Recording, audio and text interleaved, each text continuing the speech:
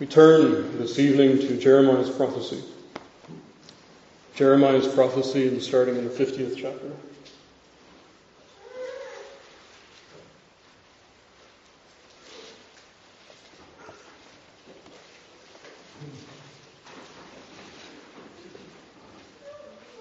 In Jeremiah 50, we'll begin our reading there at verse 1.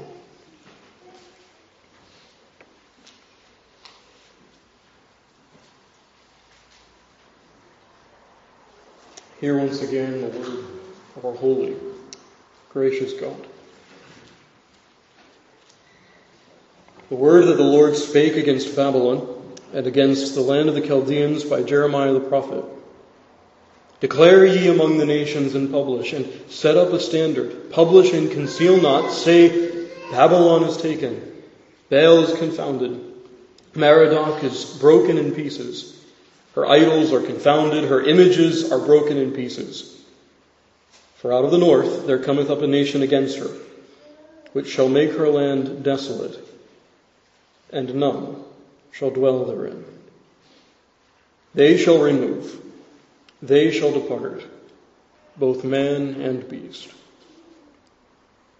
In those days and in that time, saith the Lord, the children of Israel shall come, they and the children of Judah together, going and weeping, they shall go and seek the Lord their God.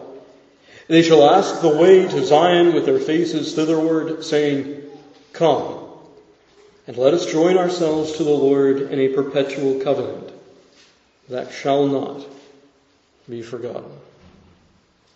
Amen. And thus far the reading of God's word this evening.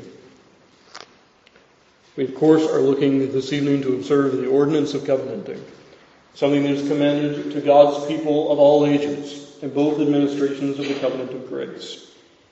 And we come this evening to a text that perhaps you might not think is so very applicable. We come, of course, to a text that shows us that the prophet Jeremiah was a prophet to the nations. The calling of Jeremiah was very basic. I ordained thee, says God, to be a prophet unto the nations. I have set thee, he goes on to say, over the nations and over the kingdoms, to root out and to pull down and to destroy and to throw down, to build and to plant. And why was Jeremiah called? Well, the Lord tells us here. He's called to be a prophet to the nations because the Lord hath a controversy with the nations. We find in chapters 46 to 52 Jeremiah functioning in precisely that way. As God's prophet, as the Lord's mouthpiece, he comes to all the nations. He goes to Egypt, to Assyria, to Edom, to Babylon. And he brings before them the controversy which the Lord has with them. Well, you see, friend, at first brush then it doesn't seem that this text has much to do with covenanting. Here it seems very much as though simply the wrath of God has been laid bare.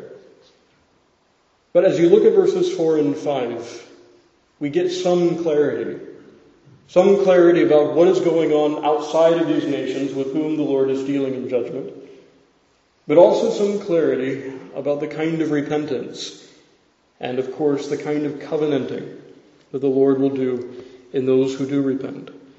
I'm thinking here of verses 4 and 5. We're told here, in those days and in that time. It's a general time stamp that the Scriptures give to us that tell us that certainly after that particular event that's in view, in this case, the destruction of Babylon, these things will happen. It is emphasizing the fact that it will only be after Babylon is destroyed that the things that are now contained in verses 4 and 5 will be accomplished. It doesn't necessarily mean anything immediate. In fact, throughout the Scriptures you'll find that even this phrase stands before things that will be accomplished only centuries, even in some cases millennia, after the prophet speaks.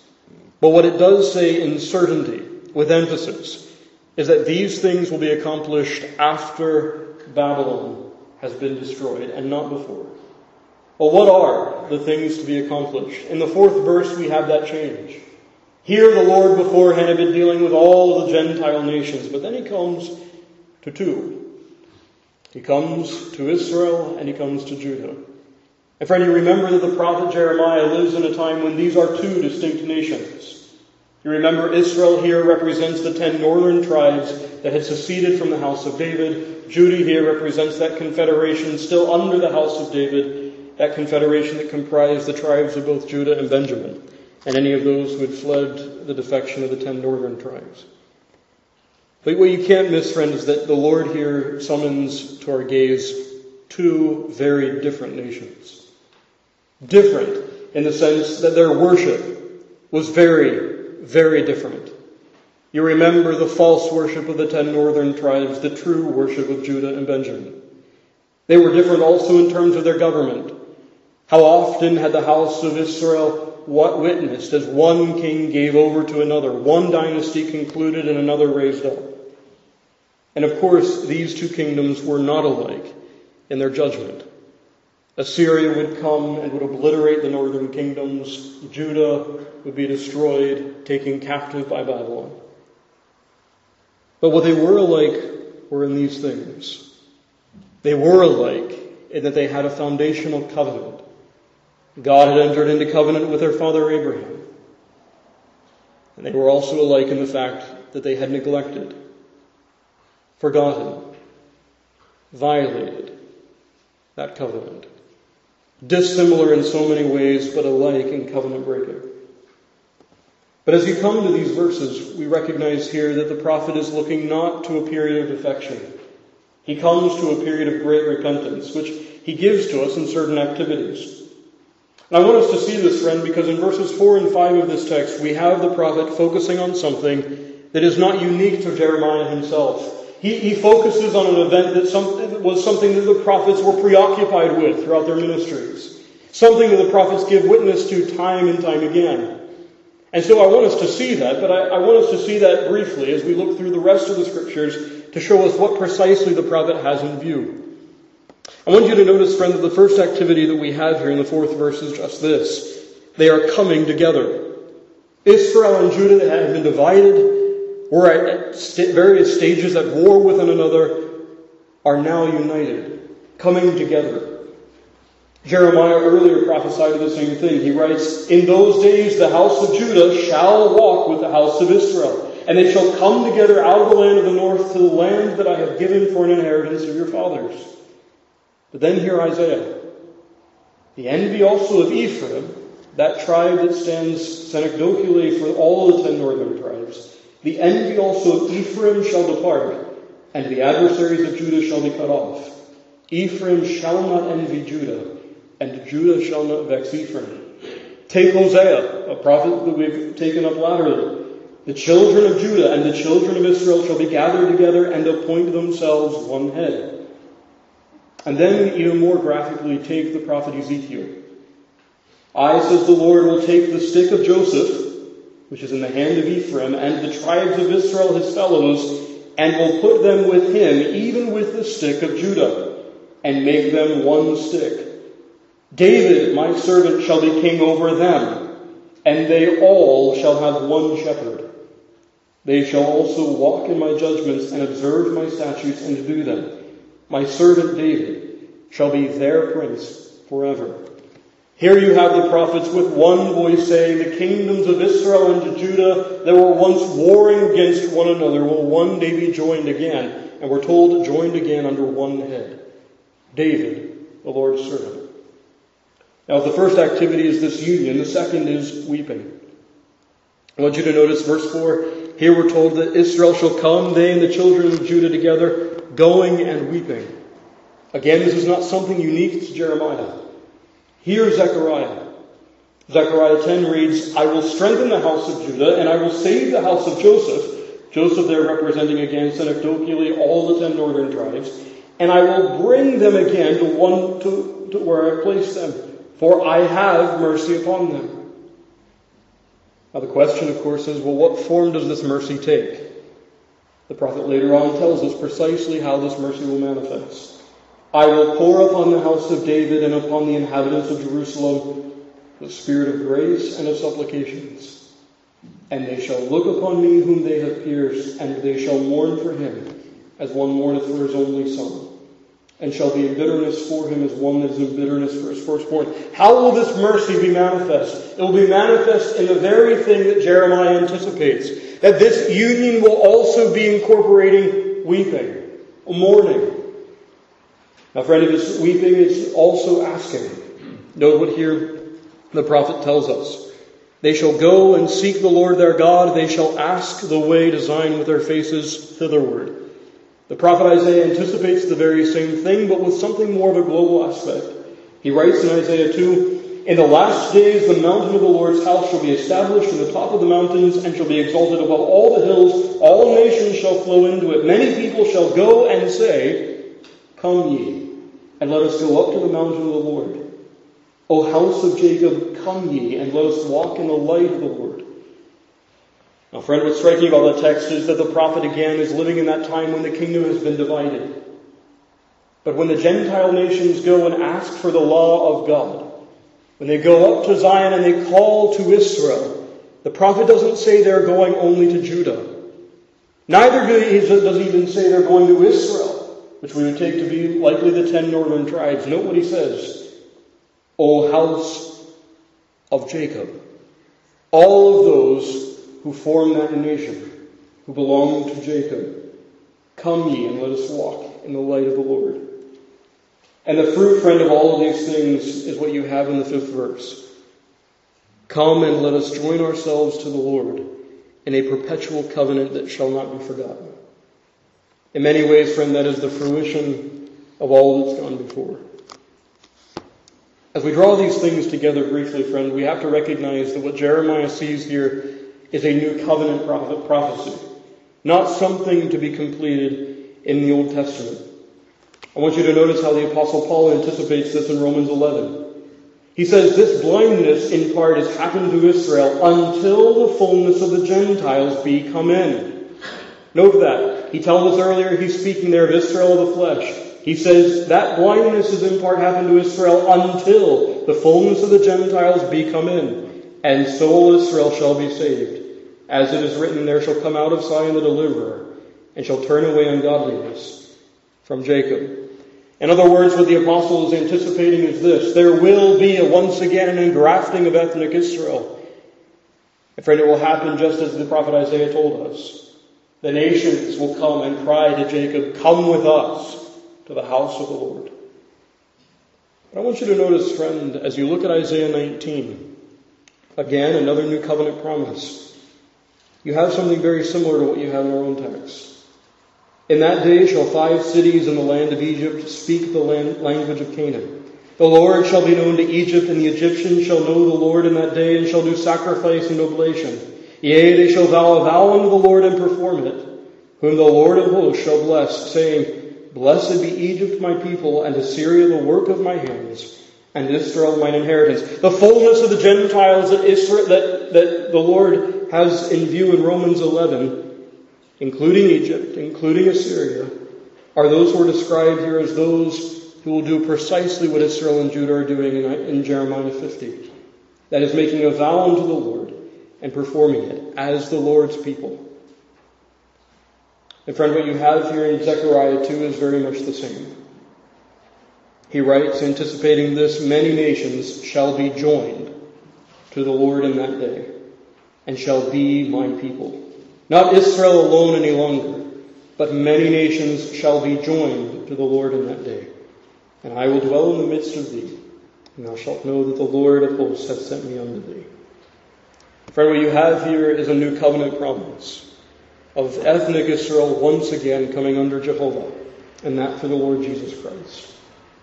But you also have in the 5th verse genuine covenanting then, what it is really to vow unto the Lord. Now, beloved, as we look at this briefly this evening, what this teaches us as we hold all of these things together is that covenant renewal requires repentance and faith. Covenant renewal requires repentance and faith. And I want us to see that under 2 headings. To see the covenant as it comes into view in this text, and also to see the covenanters. And so first of all, the covenant itself. We have to ask the question in verse 5, what is this covenant that really stands as the fruition of their turning back to Jehovah? Well, beloved, as you look at throughout the Scriptures, there is only one covenant that's inviolable, and that is, of course, the covenant of grace. Again, Romans 11, "This is my covenant unto them," that is Israel, "when I shall take away their sins." The apostle goes on to write, "And the gifts and calling of God are without repentance." Substantially, they are simply renewing the covenant of grace that was first made with Abraham, and then under the new covenant administration we have inaugurated in our own day.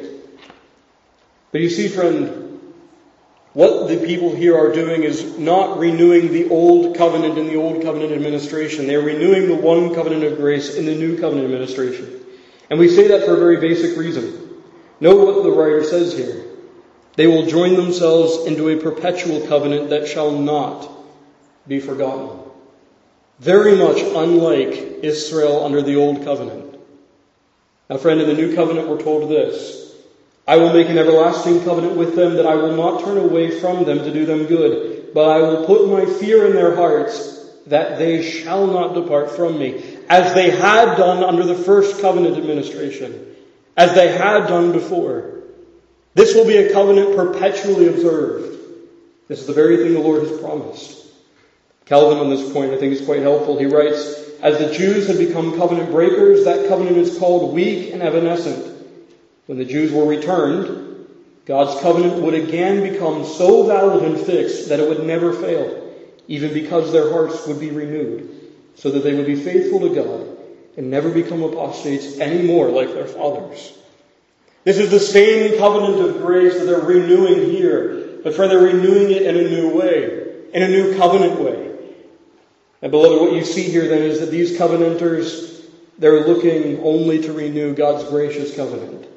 That covenant, as the apostle says, that promised even the forgiveness of sins through Christ. Now, beloved, when covenanters do so, they are recommitting themselves to be the Lord's through Christ. I want to take you back just briefly, friend, to what we read from 2 Corinthians 8. There, you remember, the apostle tells us about the Macedonian church. He tells us there that they gave themselves to the Lord and then to us. Now, friend, as you look at that text, the apostle goes on to tell us there also that as they gave themselves to the Lord, it was in a way unexpected by the apostles. And so that tells us some very basic things. As this church gave themselves to the Lord, it was not merely a profession of faith. They were already a church. They were already a professing body of believers. But when the apostles come to them, they pledge themselves to be the Lord's in an unexpected and in a new way. They give themselves to be the Lord's. And friend, how are they to do that? Well, friend, he says here that they are doing so by giving themselves to the Lord. He doesn't say to God absolute, God without mediator, but to the Lord. And for we are supposed to understand that is through the Lord Jesus Christ. In other words, friend, when a man renews covenant, when a soul renews the covenant of grace, they are saying that they are not renewing the covenant of works.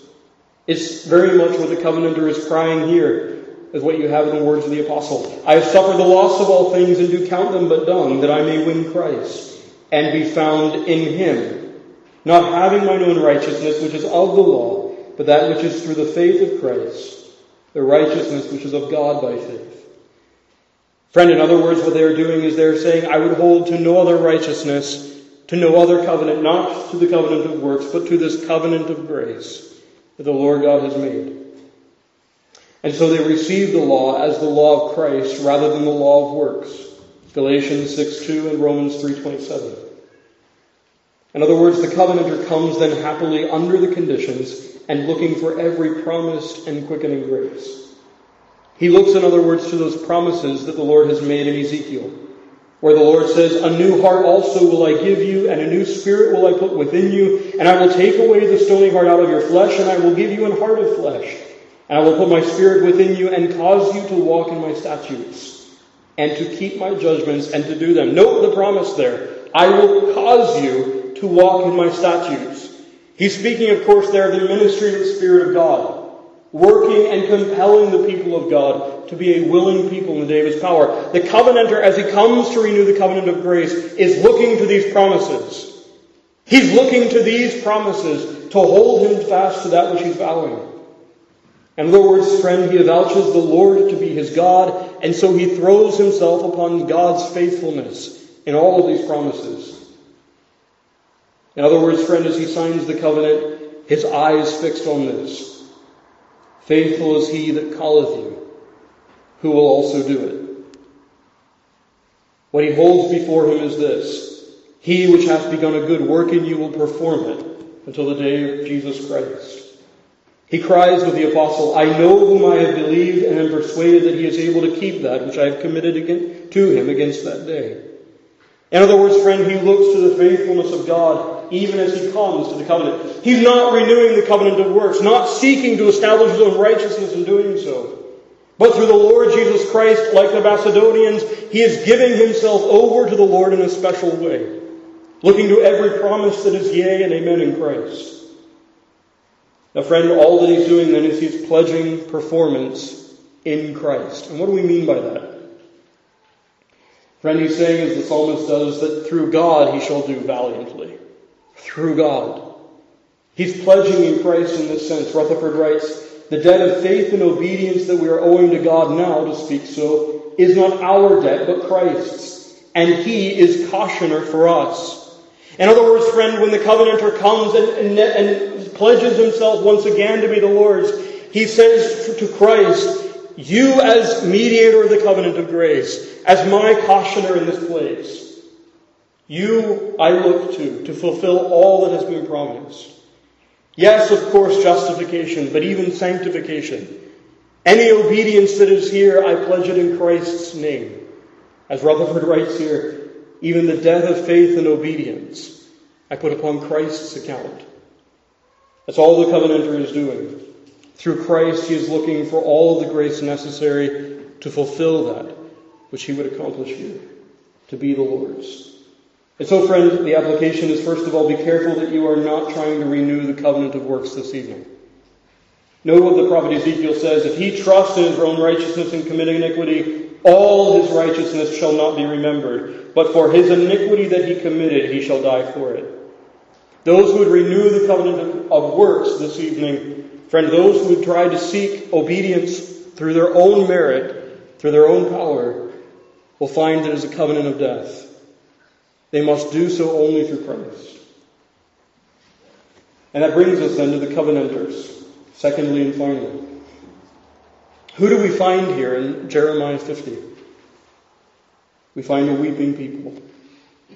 Note what the prophet says. They shall go, going and weeping. They shall go and seek the Lord their God. And friend, you have an example of this also in the Scriptures. Speaking of Ephraim, the prophet writes, they shall come with weeping, and with supplications will I lead them.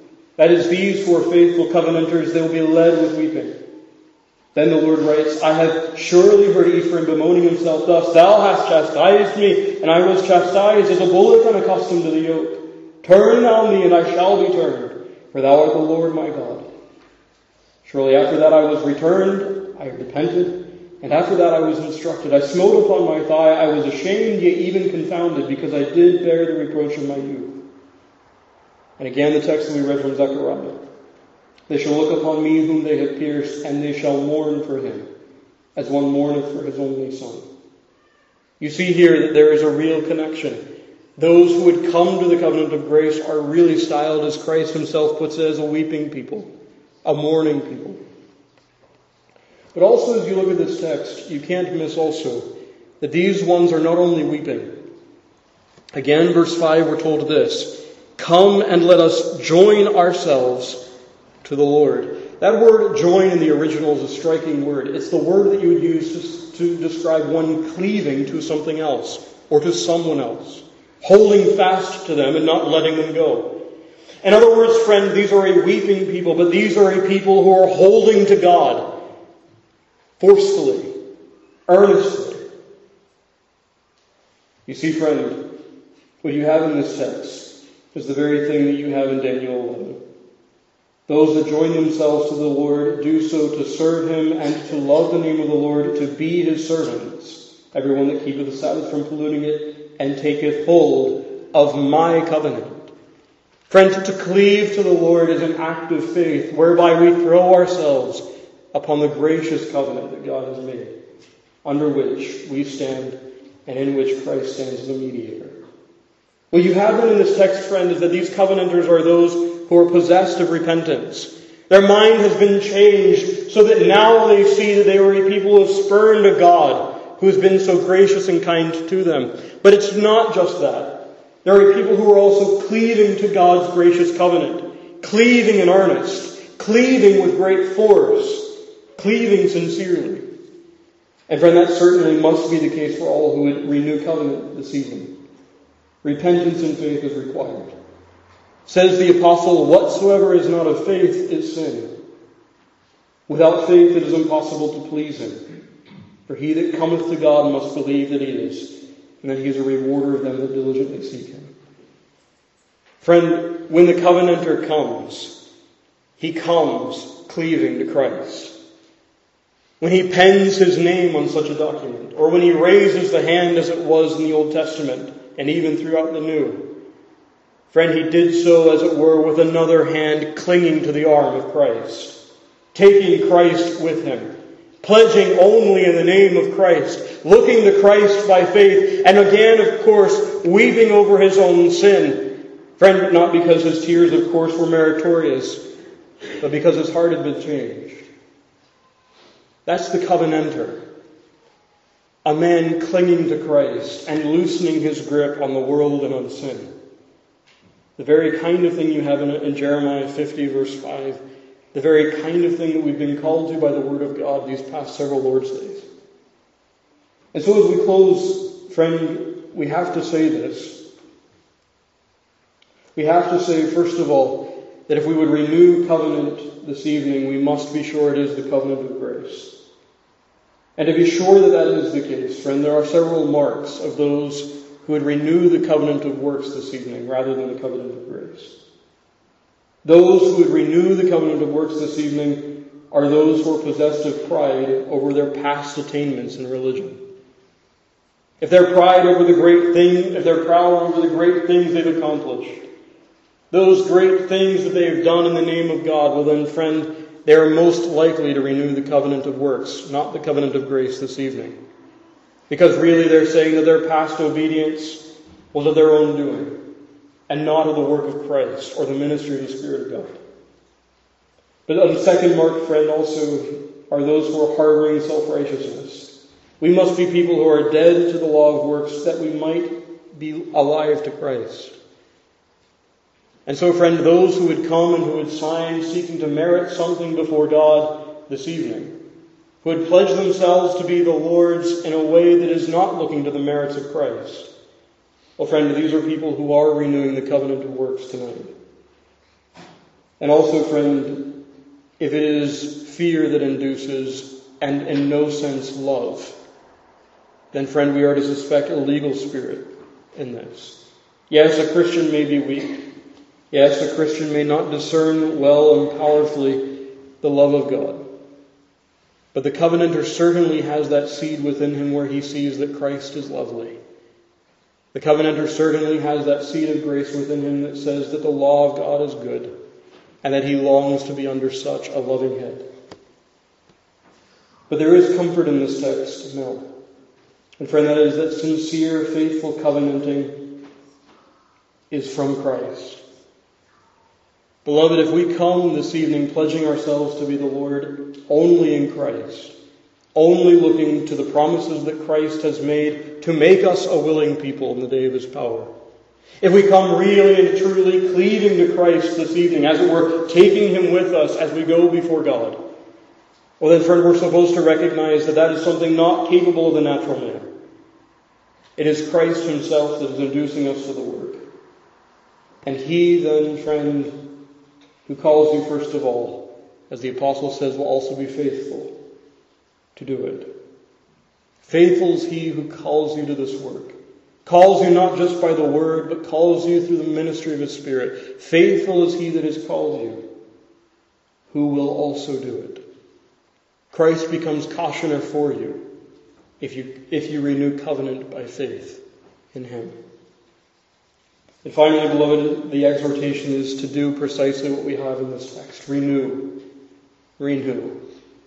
Renew. Be as the Macedonians, pledging yourselves once again to be the Lord's. Friend, it's your solemn duty, but it is also your inestimable privilege to publicly, before God and before men, to cry, I cling only to Christ, to be the Lord's through His grace. May He lead us in that this evening. Amen.